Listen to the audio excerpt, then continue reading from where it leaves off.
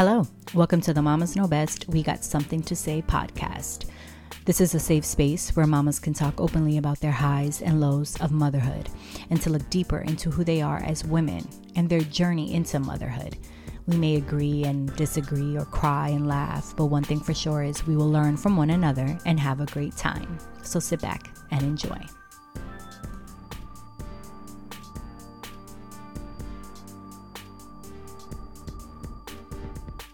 Hello, welcome to the Mamas Know Best We Got Something to Say podcast. I have a very special guest that I'm so honored to bring on.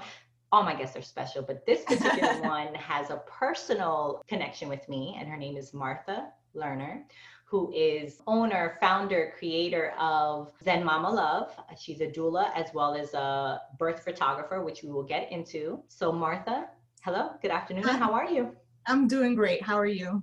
I'm good, thank you. Before we go into how we know each other, actually, no, let's start with that first. You were my doula. I found you through Natural Birth Works. We had a connection there. You were amazing. And later on, we'll kind of get into your doula journey after we speak on this connection and talk about your motherhood journey first, because you are also a mom, you're a wife. But yeah, you were my doula. You were amazing. And I thank you for it. You fed me rice and beans. I tell everyone that, like, that was awesome. I remember, You were one of the first ones at my birth with my other midwife. So do you want to speak anything about that, I guess, that journey of how we connected before we kind of go into your motherhood story?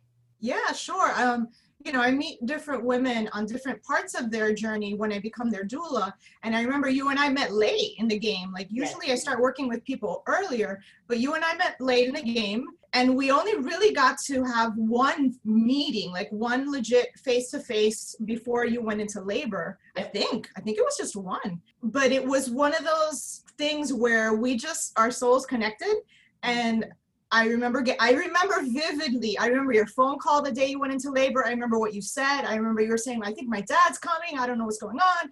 Or my dad's going something. Yes. And I remember it was a Friday rush hour. I remember thinking, oh shit, it's Friday rush hour.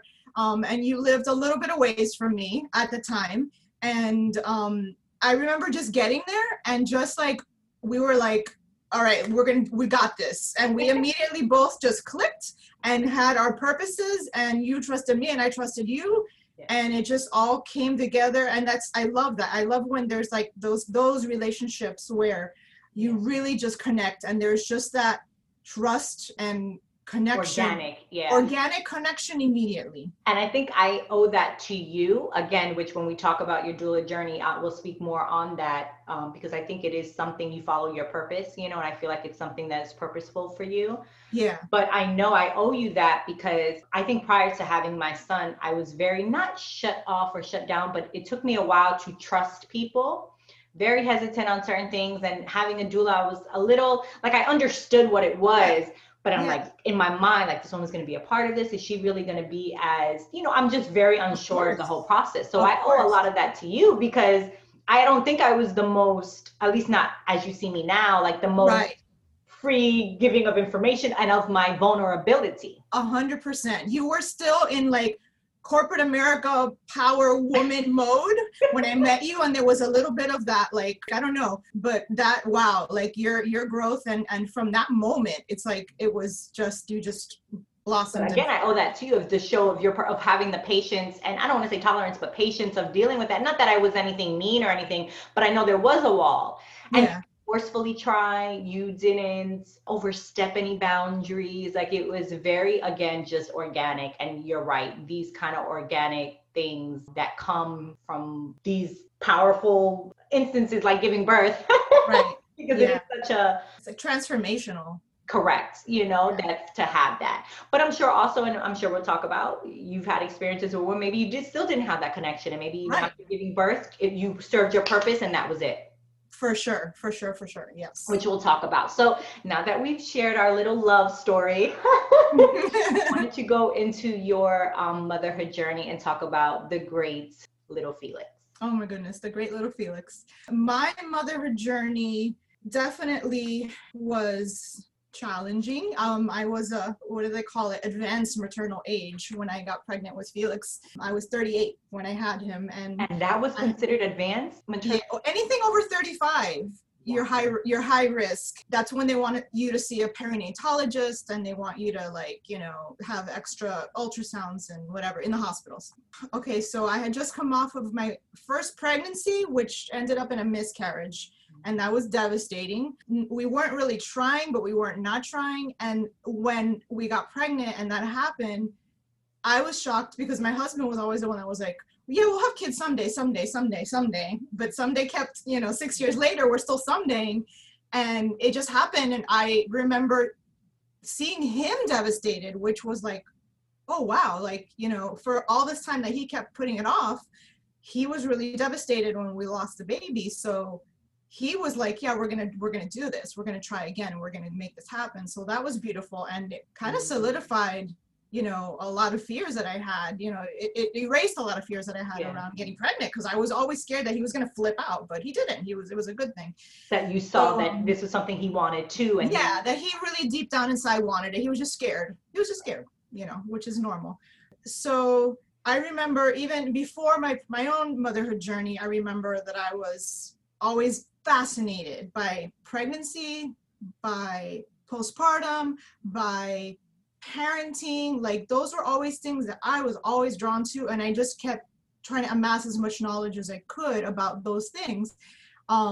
Even before I was ready to be a parent. We're talking about early 20s. I was taking childbirth classes for fun, breastfeeding classes for fun. Really? I didn't know.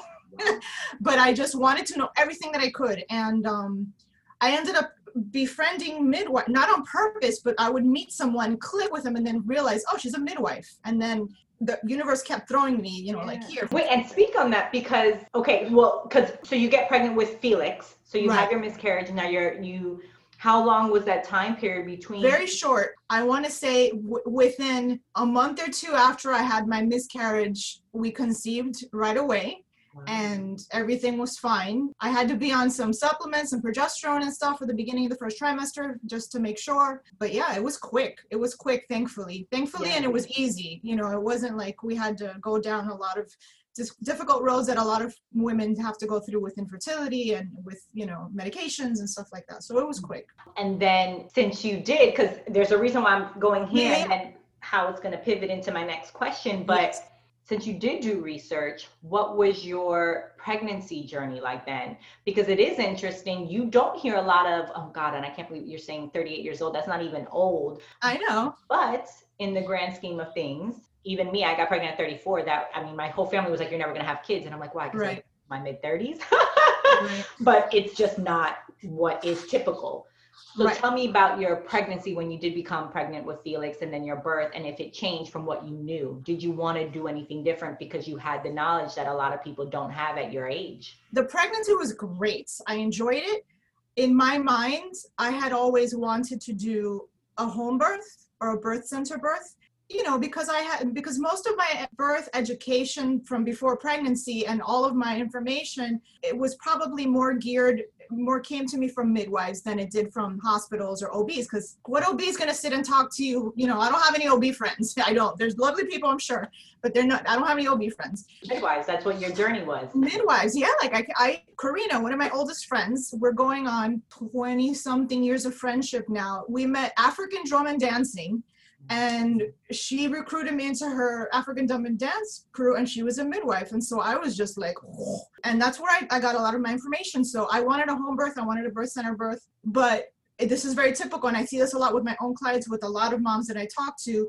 My husband had so much fear around that because I was older, and, you know, every time you go, at the time I was seeing a typical practice to start the pregnancy because we had a miscarriage, and I was being a little, you know, I wanted to see my numbers going up with the HCG, the whole nine. He wanted hospital monitored. I want to make sure you're okay. I want to make sure. And that was his knowledge of what. That was his knowledge, correct.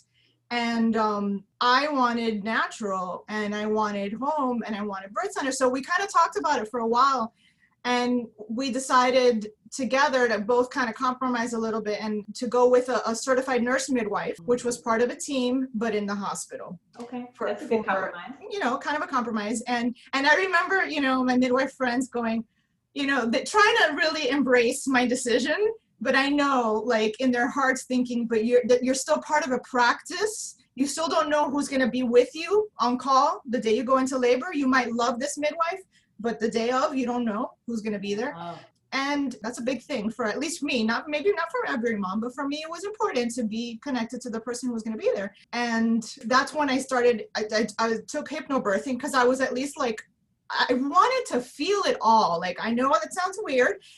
Some women are not like that, but I really embraced every moment of pregnancy, you know, the discomforts, the bad, the good, the whole nine. And I was looking forward to feeling the whole journey, what my body was doing on its own to have this baby come out of my body. I really wanted to feel it all. I was looking forward to pushing, you know, like that to me was like, I don't even know, like the climax of everything. Like I was really looking forward to all of that and feeling it. So I took hypnobirthing, and that was, for me, it was great preparation. It served me well. I labored completely naturally in the hospital, never once asked for anything, never once wasn't managing it. The nurses, you know, this is a long time. My son is almost 10. So this is 10 years ago. You're 20, like it's only 10 years ago, but in the birthing world and things, because a lot has changed in those 10 years. So back then, people in the hospital were not used to seeing natural births. It was very, very much, you came in, you got the epidural, and that's what it was. And when I labored the whole labor with no med, the nurses would come by and be like, is she okay? What's going on? Is she, how could she be, you know? So it was kind of a very strange thing. I did have a doula.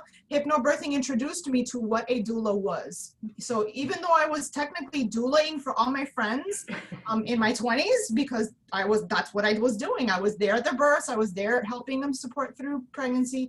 But I learned that that was a thing. And that's when I hired my doula for my birth. And she was wonderful. She was always also a massage therapist. So she was fantastic. And that's how I really learned what it was. And then everything was going beautifully and great. And I labored and And then I got to 10 centimeters and I started to push, and then I started to push, and then I started to push. And, you know, nobody was really telling me anything in terms of why we weren't getting anywhere, why I was like pushing still and nothing was happening. And now that I know what I know through all my experience and doula training, you know, I can kind of revisit my own birth and see what happened, what didn't happen, and all that. But long story short, after about 3.5 hours of pushing, baby was not getting anywhere. Baby was not descending, wasn't getting to where it needed to, nowhere near where it needed to go. So they called a C-section. And I remember that was the hardest part of my entire labor, was from the moment that, like, they told me, well, this isn't working. We need to call in an OB to consult on the case and see what's going on. And it was almost an hour from the time they told me we're going to call in an OB, yeah, I know, to the time that the OB came. That hour, my husband will tell you, that is when I felt the pain. That is when I felt the, oh my God, this sucks. Like, this is intense. I don't like it. What's going on? Because you know, they're telling me at that point, don't push, but you can't push when you're in the pushing mode. You cannot help it. And for that almost hour of trying to not push during the pushing stage and waiting for that OB. And the unknown of, you're like, I went through this, no one's telling me anything. So now your energy has shifted from, completely, I got this, I'm surrendering, to, yes, oh shit, and your baby is feeling all of it. Exactly. And once, you know, she came, she had me push. She tried to get me on hands and knees, but it was too late by then because of his positioning where he was. It was excruciating. I tried to get on hands and knees on the back of the hospital bed. I remember, because she said, well, try to get on hands and knees. Now I know he was posterior, which at the time nobody said or nobody whatever. But the nerve pain on my back when I tried to get on hands and knees was like I was being stabbed in the sciatica with a hot poker. Like, it was unbearable. So I was like, I can't do that. I got to get back on the other position. And then that's when she gave me her little speech, which they give, you know, you've tried so hard, you've done so well, sometimes that's not our journey, and we're gonna, and she was very nice. Once she got there, I mean, I love her still. I work with her all the time now. She was wonderful. But it was just that the waiting is what killed me. And then I had a C-section, and, you know, that really led me to a whole other thing of why I became a doula and why I created a community, because I didn't have it. I didn't have a mom. I didn't have a sister. I didn't have any family around.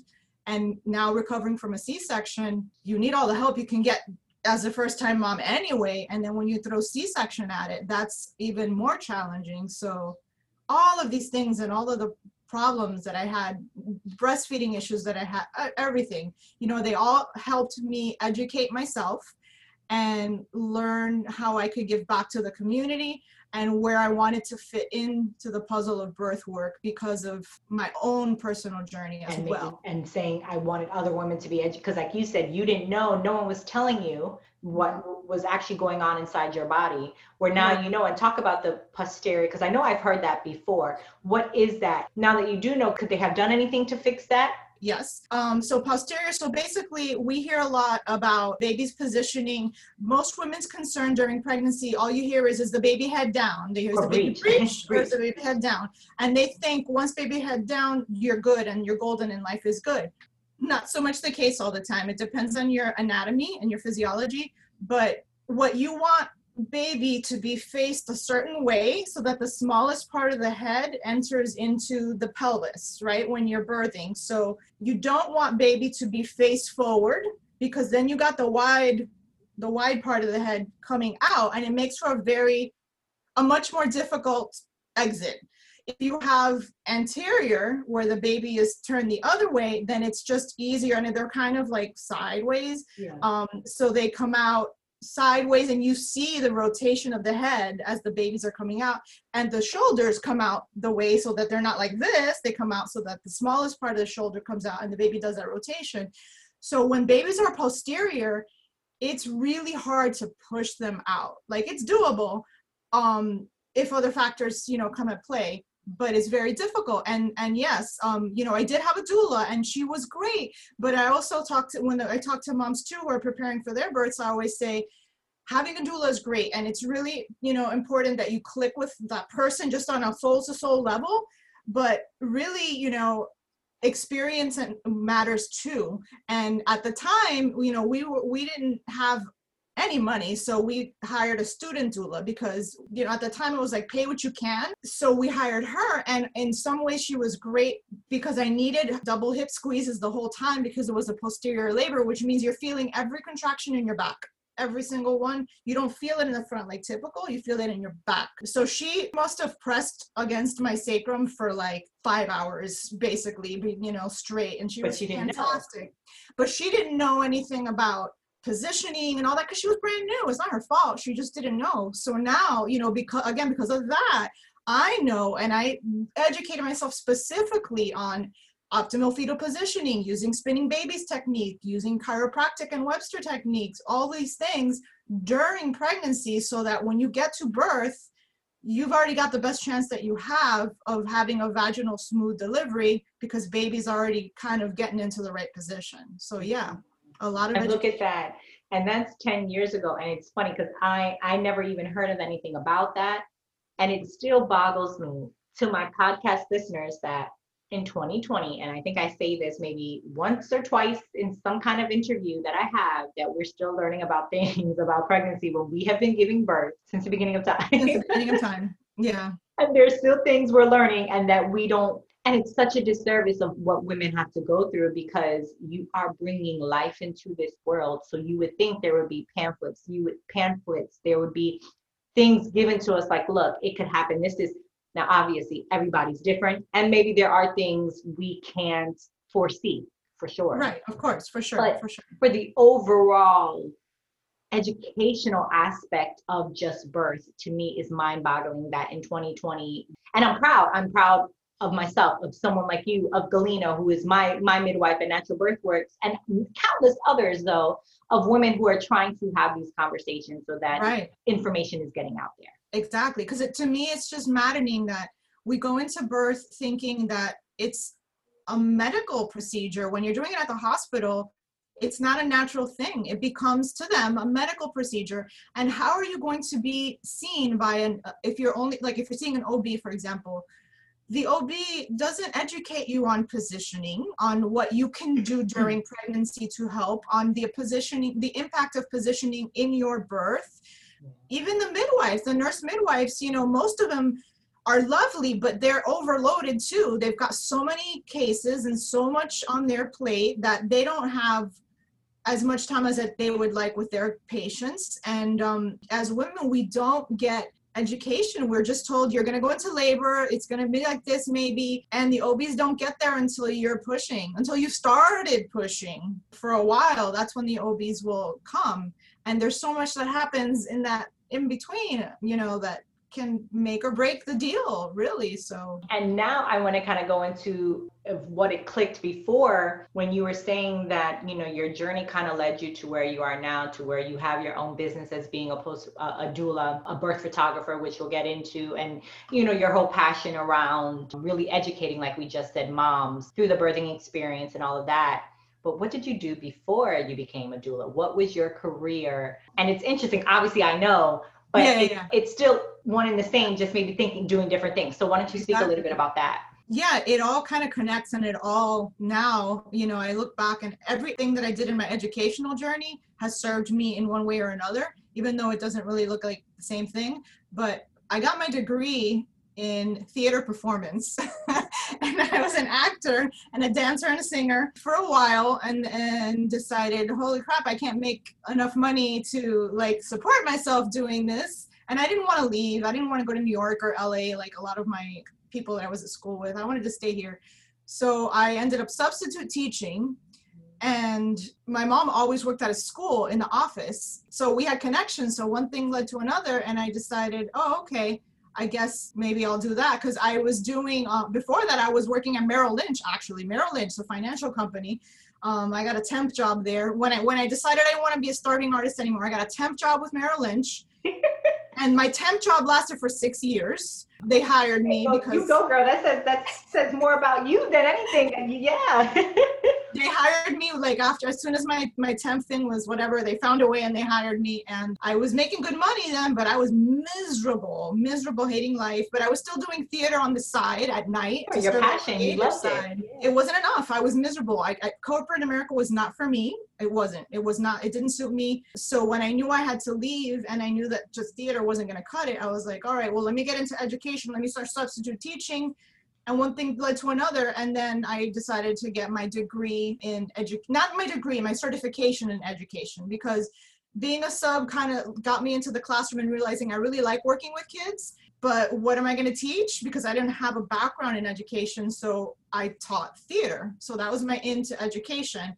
I ended up teaching musical theater, acting, the whole nine for a few years, and really, I loved it. I had a great time. I loved working with the kids. I loved putting on the productions. We had so much fun, but it's exhausting. If you're ever a band director or a theater teacher, like they'll tell you, you have no life, you know, even though back then I didn't have a family, but you have no life, and it was very exhausting. So after doing that for a while, teaching theater, I taught it for 3 years.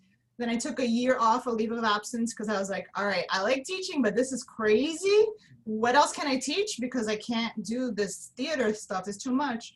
So I was like, well, I speak Spanish because I'm Cuban and was raised bilingual. So I was like, I can teach Spanish. So during that year that I got off, I got certified and I added Spanish onto my certification, went back in, and I told them when I came back to the force, because if you're a teacher and you take a personal leave of absence, after that year, they're required to find you a job, basically. It won't be where you were, but it'll be a job somewhere. And I remember when I told them, I was like, I'm ready to come back. You know, I have my Spanish. I'm ready to teach Spanish. I'm ready to teach Spanish, not theater, Spanish. You know, I love education. I'll do anything but middle school. Like, I just don't like middle school. It's not my forte. I don't like that age range. Of course, the first phone call I get was like, hey, we found a position for you. It's at Crystal Lake Middle School in Pompano. And I was like, ah! And you really can't say no, because if you say no, like, you're out. Like, you don't get to say where you want to work.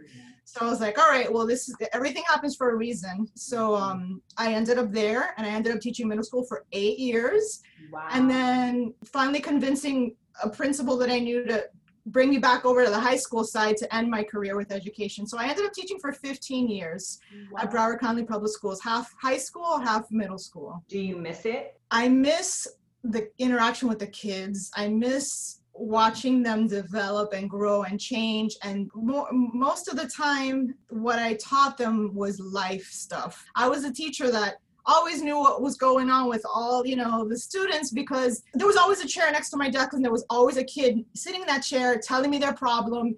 My boyfriend did this, my mom did that, I don't have a home, I have no shoes, like, especially when I was teaching at the inner city schools, I would buy clothes and shoes and everything for kids because they didn't have. So I miss that. I miss the interactions and the being able to see that the impact that I was making on a person's life, on their self-esteem, on that's what I miss. But I've probably stayed at least 4 or 5 years too long because the educational system, the public school system changed, and it was all about testing and FCAT back then. And it was all about teaching to the test. And I was just like, oh, it's not fun. It's not fun anymore. I can't do this. So that's kind of how I segued out of that and into becoming a doula when my son was old enough. Okay, so now we can go into that. So now Felix is here, and you have such an amazing story in the sense of, like you said, of not having the help that you realize after having a child that is so desperately needed for a new mom. So why don't you talk a little bit about that time, from times that you could remember, and I guess on a macro level of it, of like the things that you wish you knew, the things maybe you thought you should have done differently, and then we'll kind of go into how that steamrolled into you becoming Zen Mama Love. I remember focusing, and this is very common, and this is something that I touch on with all the moms that I work with, but it doesn't often hit home until later. I remember focusing so much on pregnancy and birth, hypnobirthing, labor, what is that going to be like? What am I going to do to prepare myself and all that, that I didn't really think past that. I didn't think, okay, I'm going to get home and then what? We didn't really think about it or prepare for it. I remember vividly getting home, putting the car seat bucket thing down on our furniture and looking at my husband and going, now what do we do? Like, literally. And let me pick, because I actually was just going to ask you when that time period was, because I think for me, truthfully, when Jace was born and you guys left, I think a part of me didn't want to, because I'm like, yeah, what the fuck do we do now? Yeah, exactly. And there was no we one can't feed him grown-up food. We can't go make him a drink. Like, you've got a guest in our home. And I remember that at the time, my dad was still alive, and bless his heart, he was a great dad, like a great provider, but did not have a nurturing bone in his body in that way. Like, that was just not his thing. And I remember my tia, my aunt, was here. I guess they must have followed us home from the hospital or something. And, they visited for a little bit. And then I remember them saying, okay, well, we're going to go. Not even 2 hours. They probably like, okay, well, we're going to go. And I was like, you're going to go? What do you mean you're going to go? Like, what do I do? Like I said to her, yeah, aren't you going to stay here? And she was like, no, I can't. I have to go back and I have a job. And I was like, holy shit. Like, we didn't plan for, like, how are we going to get through this? Who's going to show us? Obviously, we knew we had to feed him and burp him and, diaper him. But, there's so much more than that, and the cues, and why is he always crying? Oh my God, you have Google really back then. What did you have? Because I lived on my Google. You know what? I guess we had it, but we didn't really. It wasn't like use it. Not like now. Yeah. And Facebook too. I was on Facebook. I was definitely on Facebook, but it was early. It was early Facebook, and you didn't have the groups. You had some groups, but not like now. Like now is like it's a whole new world. Yeah. So I tell my clients, every single one today, I say, if I had known then what I know now about the postpartum period, I would have sold my car to afford a postpartum doula, to hire her to stay, at least for the overnights at the beginning, for a month at least. I would have sold anything, any of my possessions to have that guidance and support in that period of time, to help me get my bearings, to help me recover, to help me physically deal with the fact that had major surgery. And, the anxiety that came from being responsible for this tiny human and not really knowing what to do about it and not having any guidance, definitely that anxiety level rolled into my breastfeeding journey not working, because I wasn't sleeping. Everybody was like, sleep when the baby sleeps. No. For me, just at that point in my life, no. During the day, no. at night we were constantly up because if we weren't breastfeeding, we were pumping and trying to do the whole thing, and the production took almost an hour. And then during the day, like my nerves were so frazzled for weeks that I really feel like that's what impeded my milk production. And again, those are things that I learned and then now I try to support with. But yeah, I would do anything to have a smoother postpartum period, hire a postpartum doula, start a meal train, get all your ducks in a row on who's going to come visit you when, you know, of your family, of your closest friends, to give you support. That's the biggest thing. It's crazy because I was talking to a woman who owns a newborn care thing, and her focus is taking care of mommy after baby. She's in Rhode Island, and it's funny, I didn't even think I recognized the postpartum doula aspect either. I don't think I did. And when we were talking, she was like, yeah, we have I was like, what's the postpartum doula? She's like, yeah, meaning like they help you after. And I'm like, what? I'm like, that's genius. And the whole night nurse thing, I remember my previous boss had a night nurse, and I thought that was so bougie and like right. Rich people have that. Right, yeah. And I'm like, why do you not want to be with your kid in the middle of the night? That's so. And then when I had this woman, again, education, talk to me about it. She's like, no, sweetie. She was like, in other countries, the village stops so the mom can sleep and take care of the baby. This is not some new thing that Americans came up with. I said, but look at what's wrong with our country though, because they have capitalized it to make it seem like it's like a very thing where it's like, no, boo-boo, like you deserve it. I think women in general, but particularly women of color, we have this thing where we have to take it all on. We have to do it all. We don't want to rock the boat. We don't want to maybe look weak. It's like in my mind, Jaron, my husband, to the listeners out there, I was like, oh, you know, he has to go to work, so I don't. And it's like, no. You know, it's like, no. So same thing, I think, had I also known that aspect, I'm like, Jesus, and that was only 3 years ago. And I remember your postpartum visit. I remember it in my mind. I can see it. I can see what you were wearing. And I remember, you know, that I usually do those visits within the first week or so, first 2 weeks. And I remember you were stunned. You had that new mom, like, I'm just in survival mode. Like, you can talk to me right now, but I'm not hearing what you're saying, but I'm going to try really hard to hear what you're saying, but you couldn't hear me. I remember you had to stand and breastfeed Jace because you couldn't sit. Every time you try to sit with him, he would not latch properly. It wouldn't work. So you were always standing, and you were so tired, and you were trying so hard to figure it out that, you know, nothing anybody could have told you at that moment you could have processed it. You know, you were in pure survival mode, and that's what happens to a lot of moms. You get into that point where you're in the red zone and you're in survival mode, and nothing that is being offered to you you can't accept it. You're just not there. Because you've already reached a point of kind of not no return. Yeah. But it's almost like at that point you have to figure it out then, because now you've already made up your mind. So yes, for me, I think then the wall had built up too, because I think even my mom had mentioned something. She's like, Nikki, I remember seeing you. You were so pale. You had lost so much weight, because I was breastfeeding, but I wasn't taking enough calories in to take care of myself. She's like, but I didn't want to say anything because I still saw your face that you were like, don't talk to me, don't say anything. I really don't have time for any of your shit. Yeah. And look, and that was only 3 years ago. So it's so interesting that you say that, because I think moms, and I'm glad to put this on here, because I think for any listeners out there, if you know of if you're a new mom, if you know of a mom around to have you who's about to have a baby, let them know or have them listen to other women tell their stories and how important it is for moms to take care of themselves, and and that it's okay to ask for help and have other people take care of you or even your baby, that it doesn't have to all fall on you. No, exactly. You don't realize how hard it's going to be until you're in it. Like you don't think, know but I got it. My husband's going to be off for 2 weeks. I'll be okay. I'm like, no. That's like a drop in the bucket. 2 weeks, like that. No. But you survived it. And I survived, and Google became my friend. My son ended up having, we found out at about week 4 or 5, that the reason why anytime he was awake, he was only crying and screaming at the top of his lungs. So it was either screaming or sleeping. That was the two for about 4 weeks.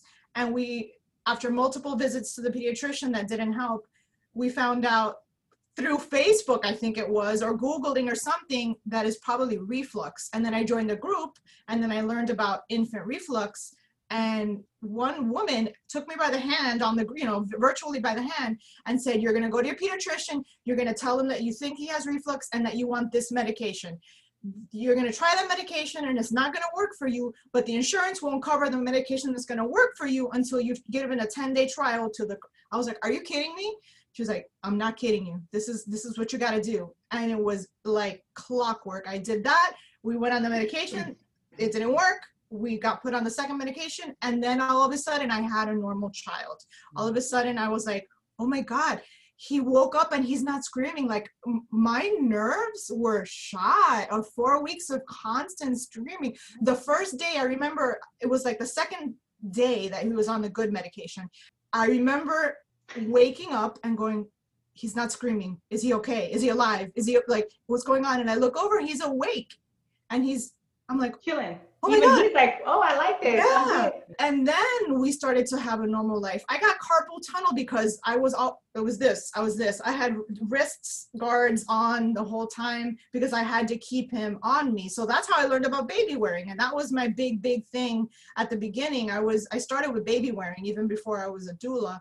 And I went to national conventions and I went to learn and I took classes and I got, joined groups because baby wearing saved my sanity.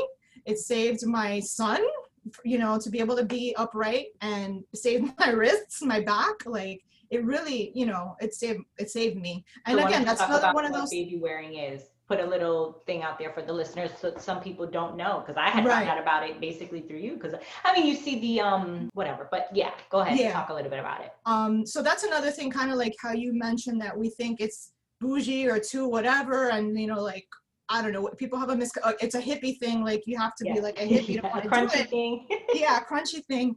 And it's like, nah, like go look at Africans, go look at Mongolians, go look at Thai people. Like since the beginning of time until today, they wear their babies strapped to their chest or to their back because out of necessity, because most of those people, they're part of a community. And like you said, they're being tended to, but at the same time, they're also, when they're ready, cooking and cleaning and doing whatever they need to do. So baby wearing allows everybody to keep baby happy and keep, and participate in daily life. And it's very interesting because it's such a important thing for reflux babies. Like they need to be upright, otherwise they're gonna choke. Like there's a reason why they're crying, is because they can't breathe, so the baby wearing really, it's a lifesaver sometimes. And in countries like, when I was really studying and putting together all my presentations for baby wearing, I remember one of my slides says, in countries like Africa, where this is a norm and that's just what they do, there is no word in their vocabulary that means like colic, which is what we're told here. We're told when your baby's upset at the beginning and they can't explain why, the pediatrician, it's colic, it's colic, it's colic.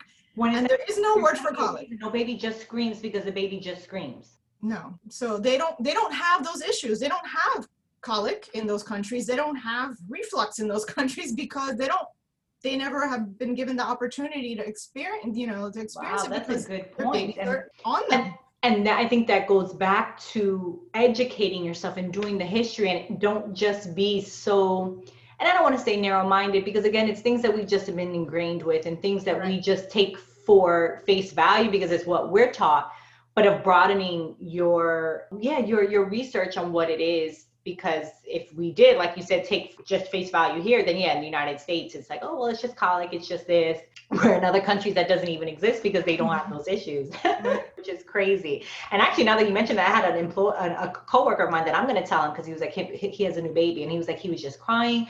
The pediatrician just says colic. He's like, but I don't know. And I never knew about the reflux either, because again, it's what your experience is. So I didn't have that. Right. I told him to download the Weeks app, the Baby Wonder Weeks. Maybe that'll help and give something. Yeah.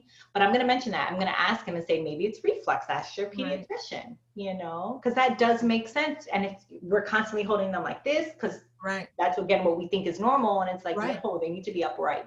Exactly. They need that. Exactly. So I know you're a big supporter of baby wearing. And so funny, my anxiety stopped me from baby wearing. Yeah. I could not figure out how to do the thing. And I know we went through it, and I could not do it. And I would get anxiety that if I put it on and I put it on incorrectly, when Jaren wasn't home to help me, he would fall out. Right, right. So that's where my mind went. But I wish I did. I really, truly, truly wish I did, because Jace was a very attached child and we were breastfeeding. And if he was not upright, this eating, not eating my boob, suckling on my boob, he was sleeping on my lap, for a Right, good few months. right.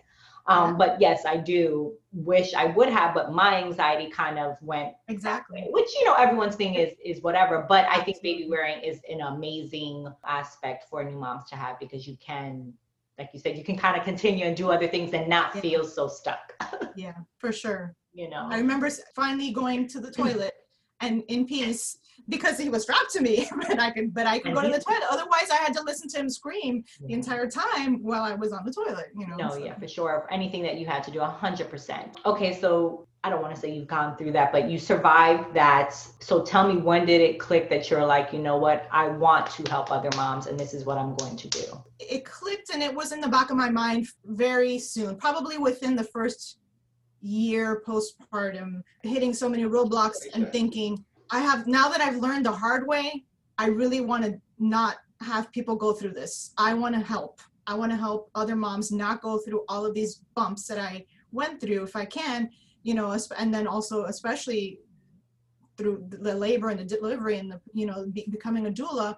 So it was definitely right on the radar, and I started, like I said, because my child was young, I started doing things that didn't require that much time commitment. So I didn't jump right into doula work. I did baby wearing education for a long time because I could do that here and there whenever. I did parenting. That's when I got into a lot of my conscious parenting, my peaceful parenting. I learned more of that stuff because we quickly realized with Felix that he wasn't the typical kid. Like, you could read all the books and all of the books were not working with where his temperament. He's a very different temperament, very highly sensitive, highly spirited from day one, which I'm sure the reflux had to do with it, but it was just, yeah. So I did those two for a while and that was great. But I'd had that itch. I knew I wanted to be a doula. I knew I wanted to be a doula. So it coincided with when I went back.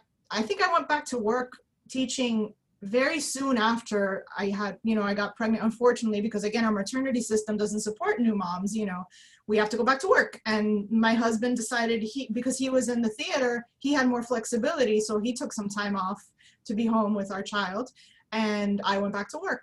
It was, once I went back to work and started teaching again, my heart was torn because I didn't want to be, away from my child. I wanted to be with him and I wanted to be doing things surrounding parenthood and that whole thing. So in 2014, something clicked. He was born in 2010. In 2014, that's when I was like, I cannot teach anymore. I can't. My husband was like, you need to quit. Like, you need to get out of there. This is killing you. And then I was like, well, maybe it's time. Maybe I really need to see what this doula thing is all about and let me learn and research and find out what's out there and what it means and what can I really do with it. And in 2014, I took a course, an in-person workshop here locally. At the time, it was at Natural Birth Works, but before they had their birth center, they had a little office in Coral Springs, and they had an instructor come from Kappa, the organization that I'm with, that I'm certified through. And she was offering this doula course, and I was like, let's do this. I'm gonna do this, let's do this. So I did it. I did the weekend workshop. And then I was like, all right, full steam ahead. It was like, I think they said most people who start the process 1 to 2 years, that's when they finish their certification because it's a lengthy process and there's a lot of things that you have to do. I think I was done in 7 months. I was like, I'm doing this. I don't care. There's a birth. I'm calling out sick of work. Like, I'm doing this. So I finished up that last year teaching. And by that summer, I was pounding the pavement, making connections, introducing myself to midwives, to OBs. I was calling hospitals like I was someone. I was like, hey, I need to talk to the director of L&D. I want to come and talk to her and explain to her what I was brazen. I don't know where that was coming from, but I was just like, I don't care. I'm doing this. And that's where it all started, 2015. Wow. And then what was it like getting your first client? I know it's like when I talk to midwives and I'm like, your first birth and thing, what was that like, that experience? I'm sure you remember. It was amazing. It was also through that certification program, you had to do 3 certification births. along with being their doula and jumping in, you had to also get 3 pieces of evaluations done by medical staff. No, mentira, two medical staff, one the client, one the mom. So I had to have her do an evaluation on me. And then that was the most nerve-wracking. I wasn't worried about serving her or doing the wrong thing or whatever, because me, I approach my doula work like I do anything else, which is I use my intuition. I use my wisdom. What do I know? I really do have faith that at the moment that things are happening in a woman's labor, that I will be guided to be able to help her change positions or do whatever. I'm just very intuitive. That's how I am in life. And that has served me very, very well with my doula work. So I really wasn't nervous about the doula part of it. I was excited because I had already been to a few births for friends, I had been doing it for a while. And of course they were friends and family, so it's a little less, pressure. But I really wasn't so nervous about that. I was like, how am I going to get these evaluations from this L&D nurse who, I'm a newbie doula who she doesn't know? How am I going to get an OB in a hospital to fill out this evaluation for me? Like, that was the nerve-wracking part for me. So I remember my first client. We're still friends to this very day. My son and her son play, like, we're still connected. I think I'm connected to probably most of my clients that I've met throughout the years. That's awesome. So tell me, speak on being a doula based on what I've seen, actually in any birth worker, right? Especially, actually all of them, OBGYNs as well, because obviously they have to go in, so if a mom goes into labor and stuff, they have to be awoken in the middle of the night. But there is something about a midwife and a doula on that more holistic approach of how more personal it is and more intimate it is. My midwife, Galina, she did house visits. I feel it's a little more taxing. It can be a little more taxing maybe on the mental aspect. And for sure, when you don't have a village who's taking care of your kids, of your own children. Right. So speak on that a little bit of the misconceptions before we go into your photography, because I definitely want to talk about that. How that's kind of now that's like your new journey of showing the beautiful visions and images of birth, but some misconceptions and some pros, and I don't want to say cons, but it's work. It's talk about that. About like the difficult side of being a doula, kind of? Yeah. Or a birth worker, I should say, yeah. And both, like what you've gotten out of it, obviously it's fulfilling. That in itself, but also the difficult side that people don't see, and how much I had to appreciate that until I became a mom of seeing what I'm like, oh shit. Yeah. Because we're also friends. So talk about that. Yes, like definitely the pros or like the blessings are just being a witness and helping a mom become a mom, seeing her take tentative steps at the beginning, watching her on her journey from, again, from pregnancy, because you're a mom once you're pregnant, from pregnancy to postpartum. That's so fulfilling for me to have the honor of being there to help them, during those moments, and then stay connected to them and help them in any way I can in the future. That to me is just a blessing. It's just, I'm always so grateful that this is what I can do and that I have that ability to do this for these women, these families. But yeah, it's hard. And, it's one of those things that over time, you have to learn how to create a life for yourself that is balanced between your business and your personal life as a mom and as a wife. As an individual, as a woman, because you are on call 24/7. If you're like me, like I limit the number of clients that I take because I want to be there for my moms. I don't want to have to call in a backup. So that's step one, is limit the number of people that I can serve so that I can serve them with my whole heart. So if it's 2 people, I'm giving them everything. But it's hard because I can't tell you, all my friends will tell you, they're like, hey, we're going to go on the boat. I was like, no, I can't go on the boat, because if I get called, I'm on a boat and I can't get back to that mom. So I can't go on a boat. I can't travel 20-30 minutes away from my home, to visit my friend in Port St. Lucie, or to go for a weekend getaway with my family, or to go for a girls' night. The spontaneity is like non-existent. And again, of course I always have backups, but I don't want to use the backups because I went out on a boat. That's not fair. Like, that's not how I roll. So I really limit, what I can do and what I, can and cannot do when I'm on call. And because of that, again, you learn. So at the beginning, I was like, yeah, you want to hire me? Okay, let's do this. And I was, took every opportunity that I could, of course, when, and you're learning. But then when you realize, oh my God, you never get to rest, and you never, then I was like, all right, how can I restructure this a little bit? And so, it might have been with you, I think, maybe, that you helped me figure out at one point that you were like, you were a teacher, you had summers off and you had winter break, and you were like, why don't you just take those off? Like, don't, find a way to, when I was like, that's brilliant. So that's what I started doing.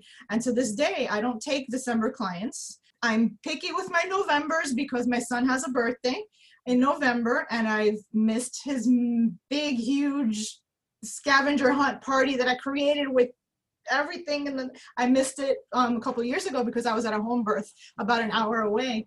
And, I have to make sure that I find that balance, so I don't take certain months a year. I just don't take clients, so that I can breathe and, have my glasses of wine and, just not worry about my phone going off at 2 a.m. and having to be on, because when a mom calls you at 2 a.m. and says, oh my God, this is happening, and is this normal? And you have to be able to go from a deep sleep to making sense of whatever she's telling me, which is probably a little incoherent, because she's anxiety and, nervous. Sure. So you never really get that full rest because you're always kind of waiting. You're never off. You're always on. Like I said, it's almost like a doctor or someone where you have to be cognizant of what's going on, especially if you're going to do it the proper way. And right. Obviously that's kudos to you, because you're like, look, this is my job to do, and I want to make sure I'm doing it to the best of my ability to give it. And it is kind of different because, the doctors, again, we don't really talk to our doctors on the phone. That's true. We go to the office and we see them, and if it's an emergency, they meet us somewhere. But I'm the person that's going to be up with you all night. Exactly. Texting all night. Okay, yep. Text me in an hour. Tell me how you're feeling. If that didn't work, okay, now let's try this. And I'm constantly going. So when a mom has been in prodromal labor for 3 days, and then we hit the hospital on the 4th, and she's only there for 7 hours, and everybody's like, oh, that was a short birth. I'm like, no. I've been up with her for 3 days. Like, that was not a short birth. So yeah, it's challenging. But it's beautiful to see that you recognize your own mental health and the importance of Martha, because if your cup isn't full, then you have nothing to give. Exactly. 100%. So tell me how that transitioned into your new love of birth photography. Oh my goodness. It was a perfect marriage. I had always been a photographer for fun. I think I probably have owned 20 cameras, since I was probably 7 was my first camera that I can remember. And I was always fascinated with taking pictures. And I liked to capture people. That was my thing, that I really focused on people, just emotions and people. And, once I started doing doula work, I was like, oh my gosh, like, I could do birth, like I can document birth. This is amazing. This is just the most amazing thing. Why don't I offer this to my clients? And birth photography is a whole other ball game. Like, there's a lot of photographers in the world. But again, that same on-call aspect of birth photography is crazy. When you're learning how to work your camera on manual mode, and everything is up to you to figure out all the settings while you're in this zone of what is unfolding in front of you. You're often in really dark rooms with very little light. Things are happening, fast, unpredictably. You're constantly moving. The light is constantly changing. You have one shot to get that baby coming out. You can't redo that. So I learned by just doing. At the beginning, I would, if I was your doula, my second question was like, do you mind if I take pictures at your birth? It's not going to cost you anything. I just want to take pictures and I'll give them to you. And, I just want to learn and be better at it, whatever. And I did that for a long time, probably my first year of doing doula work, perfecting the birth photography. And then I was hooked. I was like, oh, okay. And my work started to get better, and I started to get really good at it and learning how to manipulate things, and then incorporating flash finally into it, which I didn't want to do for a really long time. Then seeing how, because my work got better and because it became something that was art, then using it as a tool for healing, then I was like, wait a minute, now let me how can we tie this in again to the maternal mental health? And it was really, for me, then became a part of capturing the woman's transformation and journey from pregnancy to postpartum and the changes that go physically, but especially in birth, because when you're in birth, as you know, as I know, as birthing women, you lose track of time, you lose track of space. Unless you're like me and I recognize that the picture frame was the one. Sorry for my listeners, during my birth, my picture, and I was like, fix the picture frame. But yes, but correct. You have no sense of anything. You have no sense of anything, and you're just in it, and you're just getting through it in the most primal sense of the word. So you don't really often get the gift of being able to see yourself from a different perspective as a powerful birthing person. Mm-hmm. So I can't tell you how many times I've been able to, and I'm getting goosebumps now, how when I've showed a mom a birth gallery, weeks after she's delivered, her eyes, she starts to well up in tears, and it finally hits her. Mm-hmm. Oh my God, I did that. Like, I got through that. Whether it was a C-section, whether it was natural, whatever it was, I did that. I know I can do that. I know I can do anything because I did that.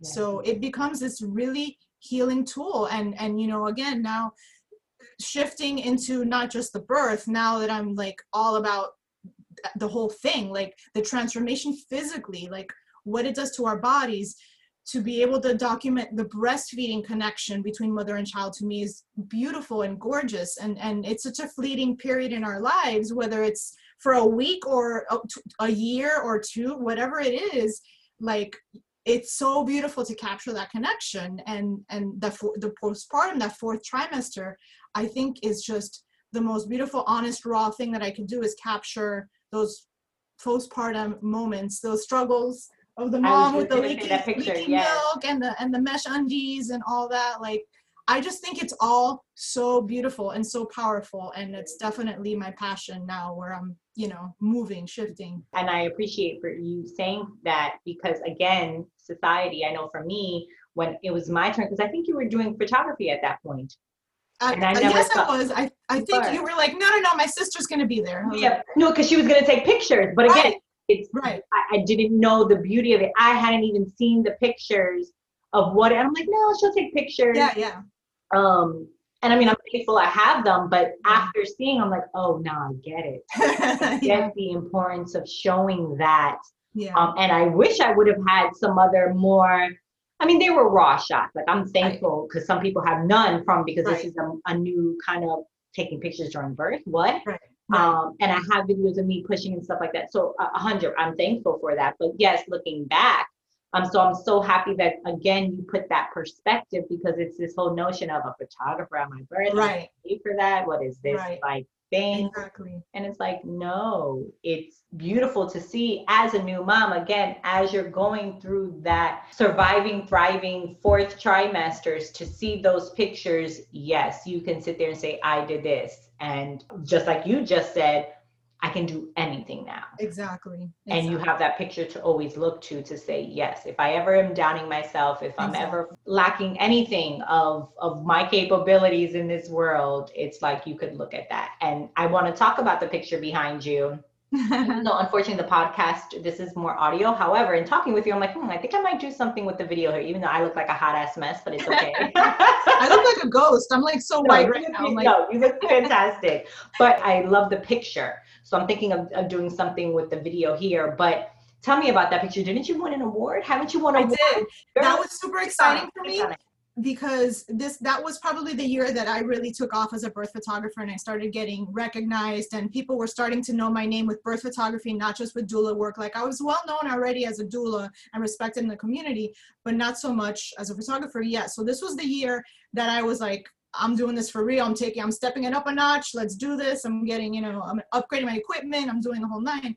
And this was a very dear friend of mine. She was a client, and she hired me early on, and she had an amazing arc in her pregnancy journey, growth, kind of like, where she started off at the beginning of the pregnancy feeling very insecure, and oh my God, and I might die in childbirth, and I don't know if I want to do this on my body. And by the end, she was like amazing. She was so happy. And so, it had been such a growth for her.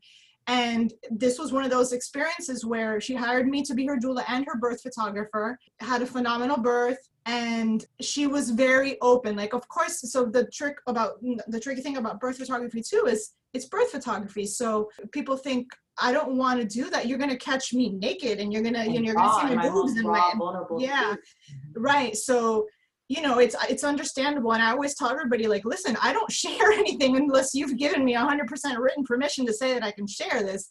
I'm not there to spectate your vagina to the world. Like, so, but this client, she was great. And she was very open to me sharing things because she knew how empowering it was. And that's how we get the message across. We show, we teach. We have to teach with visuals sometimes.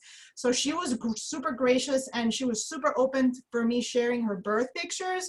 I remember editing a series of her placenta as it was coming out, birthing her placenta with all of the colors and all that. And it was amazing. And because she was so open, I was like, you know what? How would you feel if we did a raw 4th trimester session at your home right after, mesh undies, whatever it is, capturing the real, she was like, let's do this. And again, was so open and so, okay with me using it to share, to empower, whatever. And that moment just happened organically. We were taking some pictures of her breastfeeding and I wanted some pictures of her breastfeeding, just skin to skin. And baby was probably like 5 pounds there, 5.5 pounds. And I remember, I think that's her milk had just started coming in and we put baby on breast and we were doing something and the dog came in and did something funny. All of a sudden the baby was away and she the milk squirted out and went everywhere. And we all started laughing and the dog was licking the milk from the floor and we were all just laughing so hard and it was dripping down. I was like, hold on a second. I need to capture this. And sure as shit, I captured it and really fell in love with that moment. And somebody said, you should probably submit that to a competition. I was like, nah, you think? So I did. And lo and behold, my first competition that I submitted for birth photography, and it won one of the top awards in the entire competition in 26 countries in whatever. It won Judge's Choice, which is even cool for the whatever that category was, Fresh 48, I think it was, or something like that. So yeah, so then I was like, you know what, I can do this, and I want to do this. And from there, I just kept, like I said, updating my crafts and doing things. And actually, I'm waiting right now because there was another huge award that was given out by the Documentary Family Awards, had a competition, and they just had live judging for 2 days. And one of my images made it to the final round, and if I'm not mistaken, I don't want to jinx myself, but I think it got to the top 10. So I'm waiting any moment to get the official, this is what you did, you earned another award, and I'm so happy. I'm so thrilled. Your photography in general is beautiful. I mean, the pictures you take of your family now, I see of you doing some family photos and stuff, your sessions, but no, your postpartum ones are magnificent. They're magnificent. They are works of art. Thank you. Really, truly are. And it is very empowering. And I think you do give moms the moment where we are in our most, we feel disgusting in the sense of, we're in the are we ever going to feel our normal selves again? Is our body, you could see, she just had the baby, so her belly, everything, her nipple, everything. Yes, everything. And it's just so empowering. And it's just a work of art of how beautiful women's bodies are, and Absolutely. Not to be ashamed of that. Absolutely. In all of its stages, in the mush undies, swollen belly, postpartum stage, all of it, in the saggy belly that stays behind when you're 8 years postpartum. It's 100%. All beautiful, all beautiful. 100%. Yeah, that's actually a good point, because I think we do sometimes focus on the immediate postpartum, right, of going through the first year. I feel like the first year is really the hardest, right? Yeah. At least for me. Some women might be the first 3 months, 6 months, and they kind of get a grip. For me, it was it took a year for me to kind of assess, and I'm still 3 years in. So what is your take on that? What do you think it is? I think we're always we always are. It's always, you're 10 years in, so you tell me. You are always postpartum. Your body is never going to be the same than it was before you had that child. And it takes years not to accept, to appreciate it, to understand that, yes, that is the case.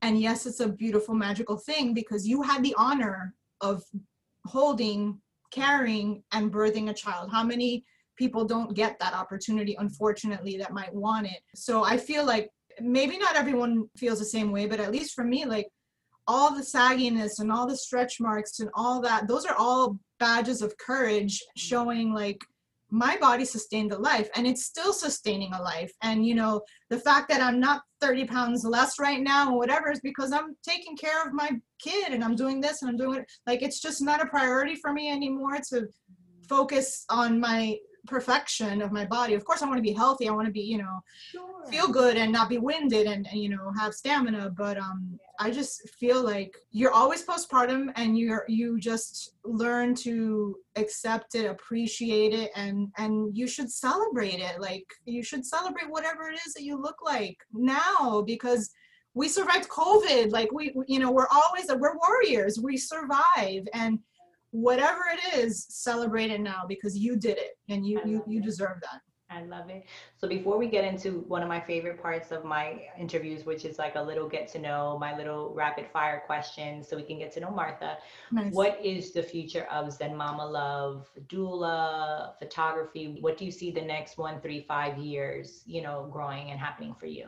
I feel like my passion, like I said, is definitely shifting more to the photography. So I see myself continuing to doula, but probably not as much, probably balance it more. Like, I'd love that ideally have, you know, the months where I have maybe one doula client and, you know, one birth photography client only, where I'm not her doula, because, you know, there's definitely an amount of juggling that goes into it when you're doing multiple roles that are time sensitive and, you know, all that. So I definitely look forward to doing just more standalone birth photography and to just being able to really focus on empowering women through my art and to, you know, show them that it's okay to show themselves breastfeeding, to share how important breastfeeding is, to really just normalize women's bodies, to normalize the motherhood journey, all of it, and be able to share that and empower moms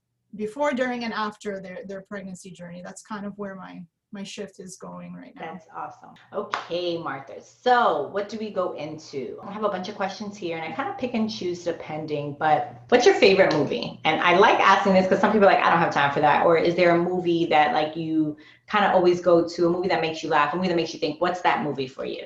Oh my gosh, I'm so not a movie person. I know. Every person I ask, I'm like, oh my God, I'm a movie buff. Probably why I asked this question. Wow. I don't know. Or like the last maybe movie you saw that kind of you were like, yeah, that was good. Maybe even a Disney movie, anything that you think is important for kids to see, grown-ups. Does theater count? Can I say a theater? Okay, a musical? Yeah. That can go on me. Okay, so for sure, 100% for the last year and a half, my whole family and I were obsessed with Hamilton. And we listened to the soundtrack before we had learned about it. We were driving to North Carolina and we listened to the soundtrack from beginning to end. And but being a theater person, and my husband's also a theater person, but he's like a jaded theater person because he's still in it and he's been doing it for 30 years. So for him to like listen to something and appreciate it and enjoy it, because normally he's like, theater, turn it off. I'm not working. I don't want to. Yeah. But he listened to it. I listened to it, and the message is so powerful. Everything about that, I see that and I get goosebumps. I get pumped up every time I listen to it or I see it or anything relating to it. That for sure was a big one for me. Yeah, that was a good. We actually saw it live. Oh my gosh. Center when they did the Hamilton when they came, but I'm dying to see it in the movie because even then, like in the theater, like it's different. So I want to see, and I actually do want to hear the soundtrack because I heard the soundtrack is phenomenal as well. I heard phenomenal. Do you have Disney Plus? I do. So you can watch it tonight. Oh, I know. But it's also, it's funny because I'll ask favorite movie and I'm like, I have, when's the last time? We actually went to the movies last night. Oh, really? Yeah, we did. It was so nice. What did you see? We saw Tenet, the Christopher Nolan thing. It was actually really good. It's one of those movies that I have to see again. Like Jaren and I were talking it for about 20 minutes afterwards. Nice. It's about two parallel universes and they cool. It's cool. But yeah, we did social distance. So when you sit in your chair, I mean, there wasn't a lot of people anyway. Yeah. I guess they stagger. Mm-hmm.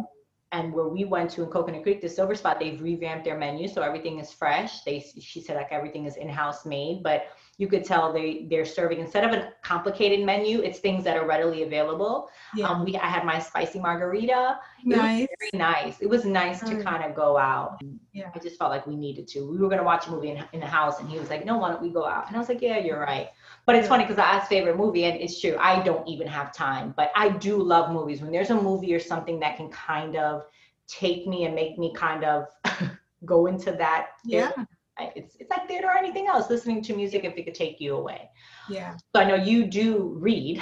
What's your favorite book? Because I know you love to read. So what's your favorite book or book you want to recommend to the listeners out there that you think is important? You can kind of take this wherever you want to go. Oh man, yeah, I do love to read. I definitely read way more than I watch movies. I love family-centered, human-to-human connection books. I just read The Power of One. Okay, so that's one that comes to mind. That was probably a year ago that I read. I think Naomi Alderman, I think is the name of the author, if I'm not mistaken.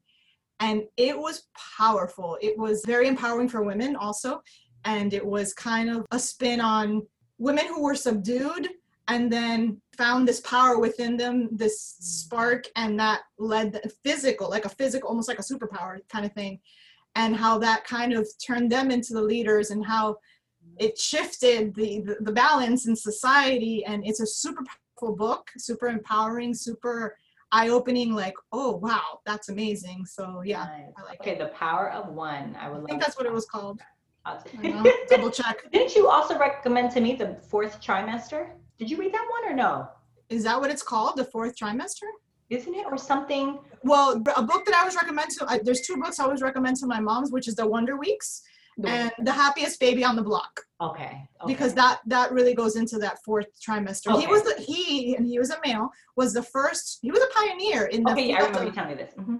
of really looking at the fourth trimester and how that's a period of time where physiologically our little human babies are not well enough to take care of themselves. We're the only mammal where, horses are born and they start to run, and all these other animals are born and they're pretty self-sufficient. Babies, not so much.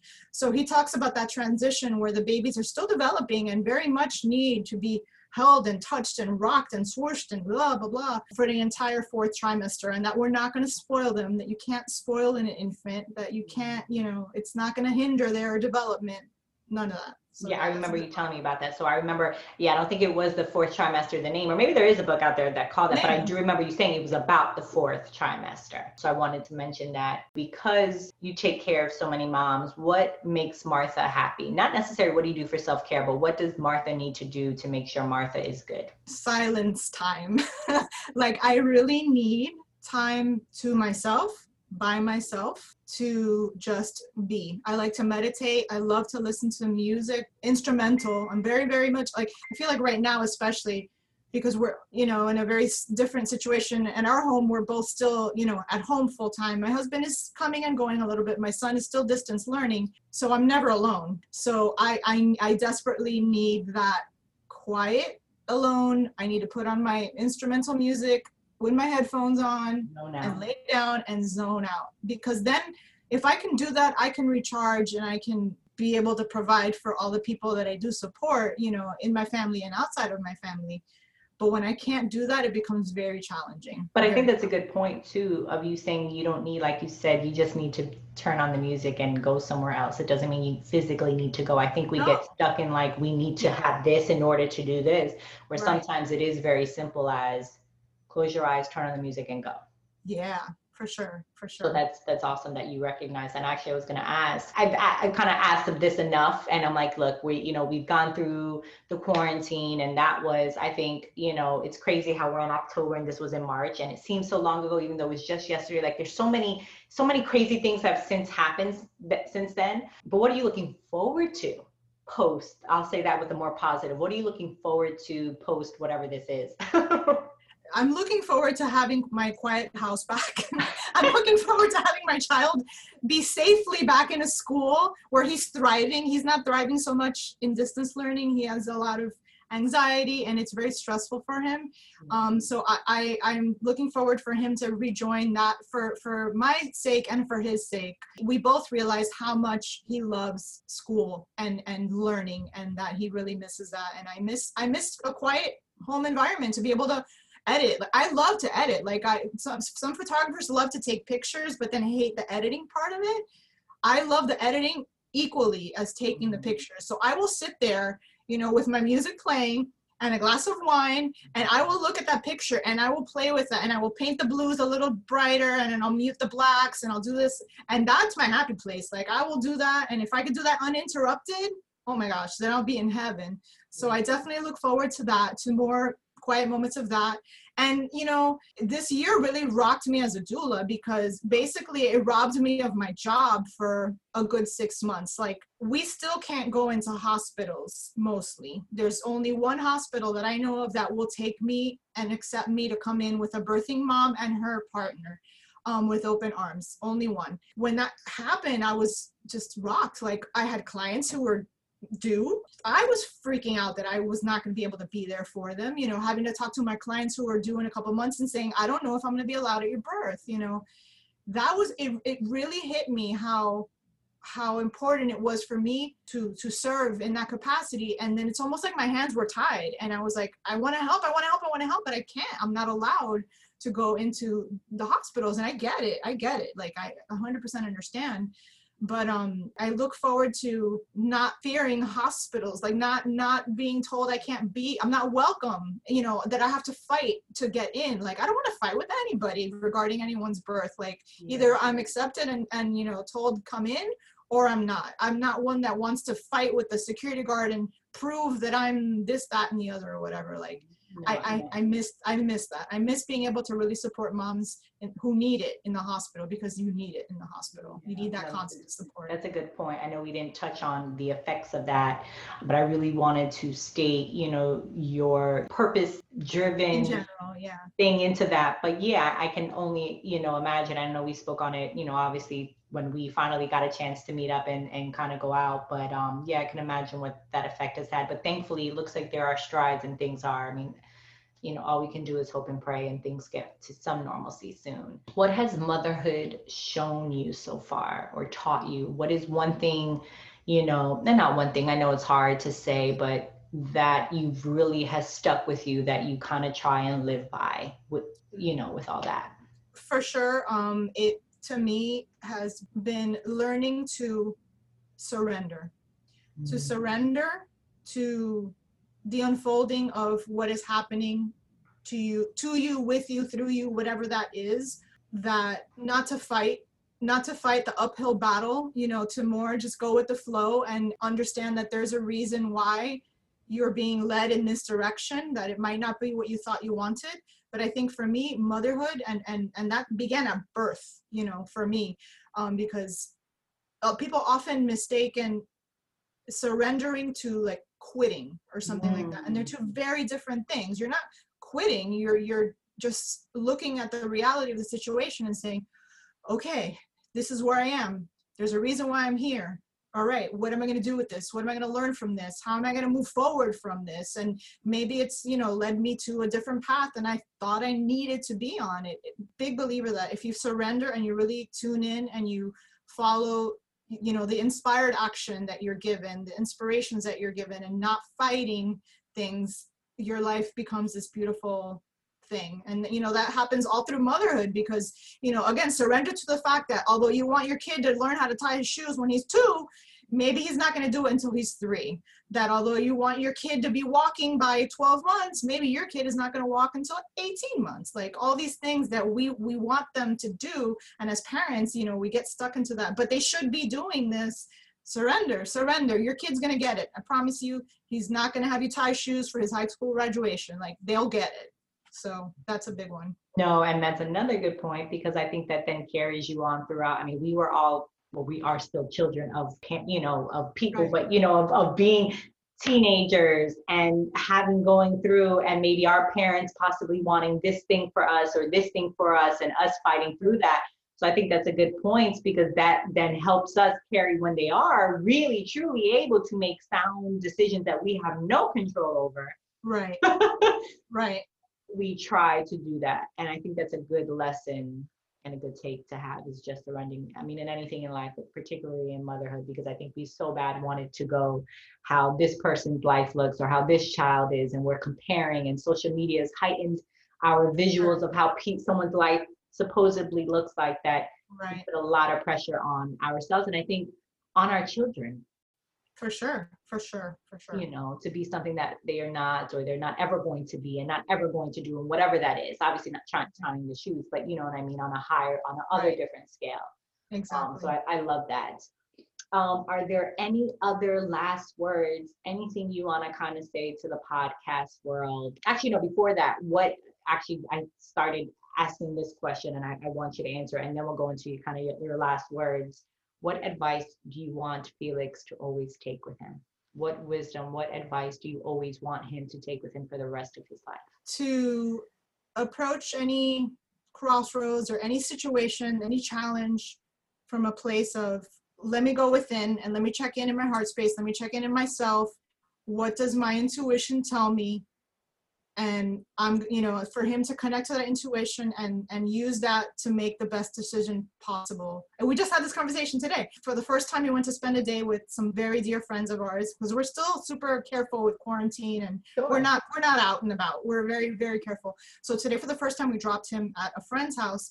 And, I said the same thing to him, because we all give him the speech. My husband's with me, and he's like, do the right thing and take every moment as it comes and whatever. And I was like, listen, I know that I'm not too worried about you, because I know that you're not a follower. I know that if you're presented in a situation where, if you're with a group of kids and they decide to do the wrong thing, you do the right thing, because I know that you know what the right thing is, and I know that you have the strength to be able to make that decision and go against the crowd if you need to. And he's like, of course, Mom, duh, that's what I always do. I'm not a follower, I'm a leader. Okay, I got this, Mom. So yeah, that's a beautiful thing.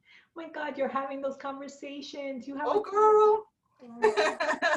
Yeah. Oh yeah. Yeah, no, that's tough. And that's a whole nother level of parenting, right? Yeah. Because now he's in middle school, or no, elementary? No, he's in elementary, he's in 4th grade. But no, there's a couple more. And I know for me, middle school was a very vulnerable, and I think it's a very pivotal time in children's lives. Middle school is a very volatile, very roller coaster, hormonally. And impressionable. Very. I mean, I discovered myself and things I wanted in my 20s, but in that young mind frame, being heavily influenced for sure. Yeah, so I'm sure we'll have many conversations. Oh yeah. So now let's go into, what your last words are to the podcast world. Any advice, anything that you want to say? I just want to say, look at what you have, celebrate the now moments, celebrate your moments now, whatever that is for you. Find a way to find beauty in them and appreciate them. And as challenging as they might be, whatever you can find every day that you can celebrate, that you can share, that you can find a little bit of joy in, hold on to that, because there's enough outside that we're fighting against, and there's a lot of chaos in the world right now, with a lot going on many different levels right now. So I'd say find those little moments, celebrate them, capture them, take your own cell phone pictures of them, document your days. I always say that, hashtag document your days, because things happen and change so fast. Everything changes so fast, and little moments which seem like inconsequential things often are those little things that, later on we look back and go, oh, that didn't seem like much at the time, but wow, that was the last time that my child did this, or that was the last day that we were able to do this as a family, or whatever. So document your days however you can. Love it. Love it. Thank you, Martha, so much for coming on and doing this for me. I know we've been trying to get this done, but life and everything, a busy schedule. So thank you so much. Thank you. On and for sharing your truth, for sharing your journey, and empowering women with Zen Mama Love. Thank you so much. Big love to you. Yes, same. Thank you for listening to the Mamas Know Best We Got Something to Say podcast. If you enjoyed this episode, please subscribe, rate, and give a review on the platform you're listening on. Tune in next time to hear another fierce mama share her story. Continued blessings to you all, for love and light.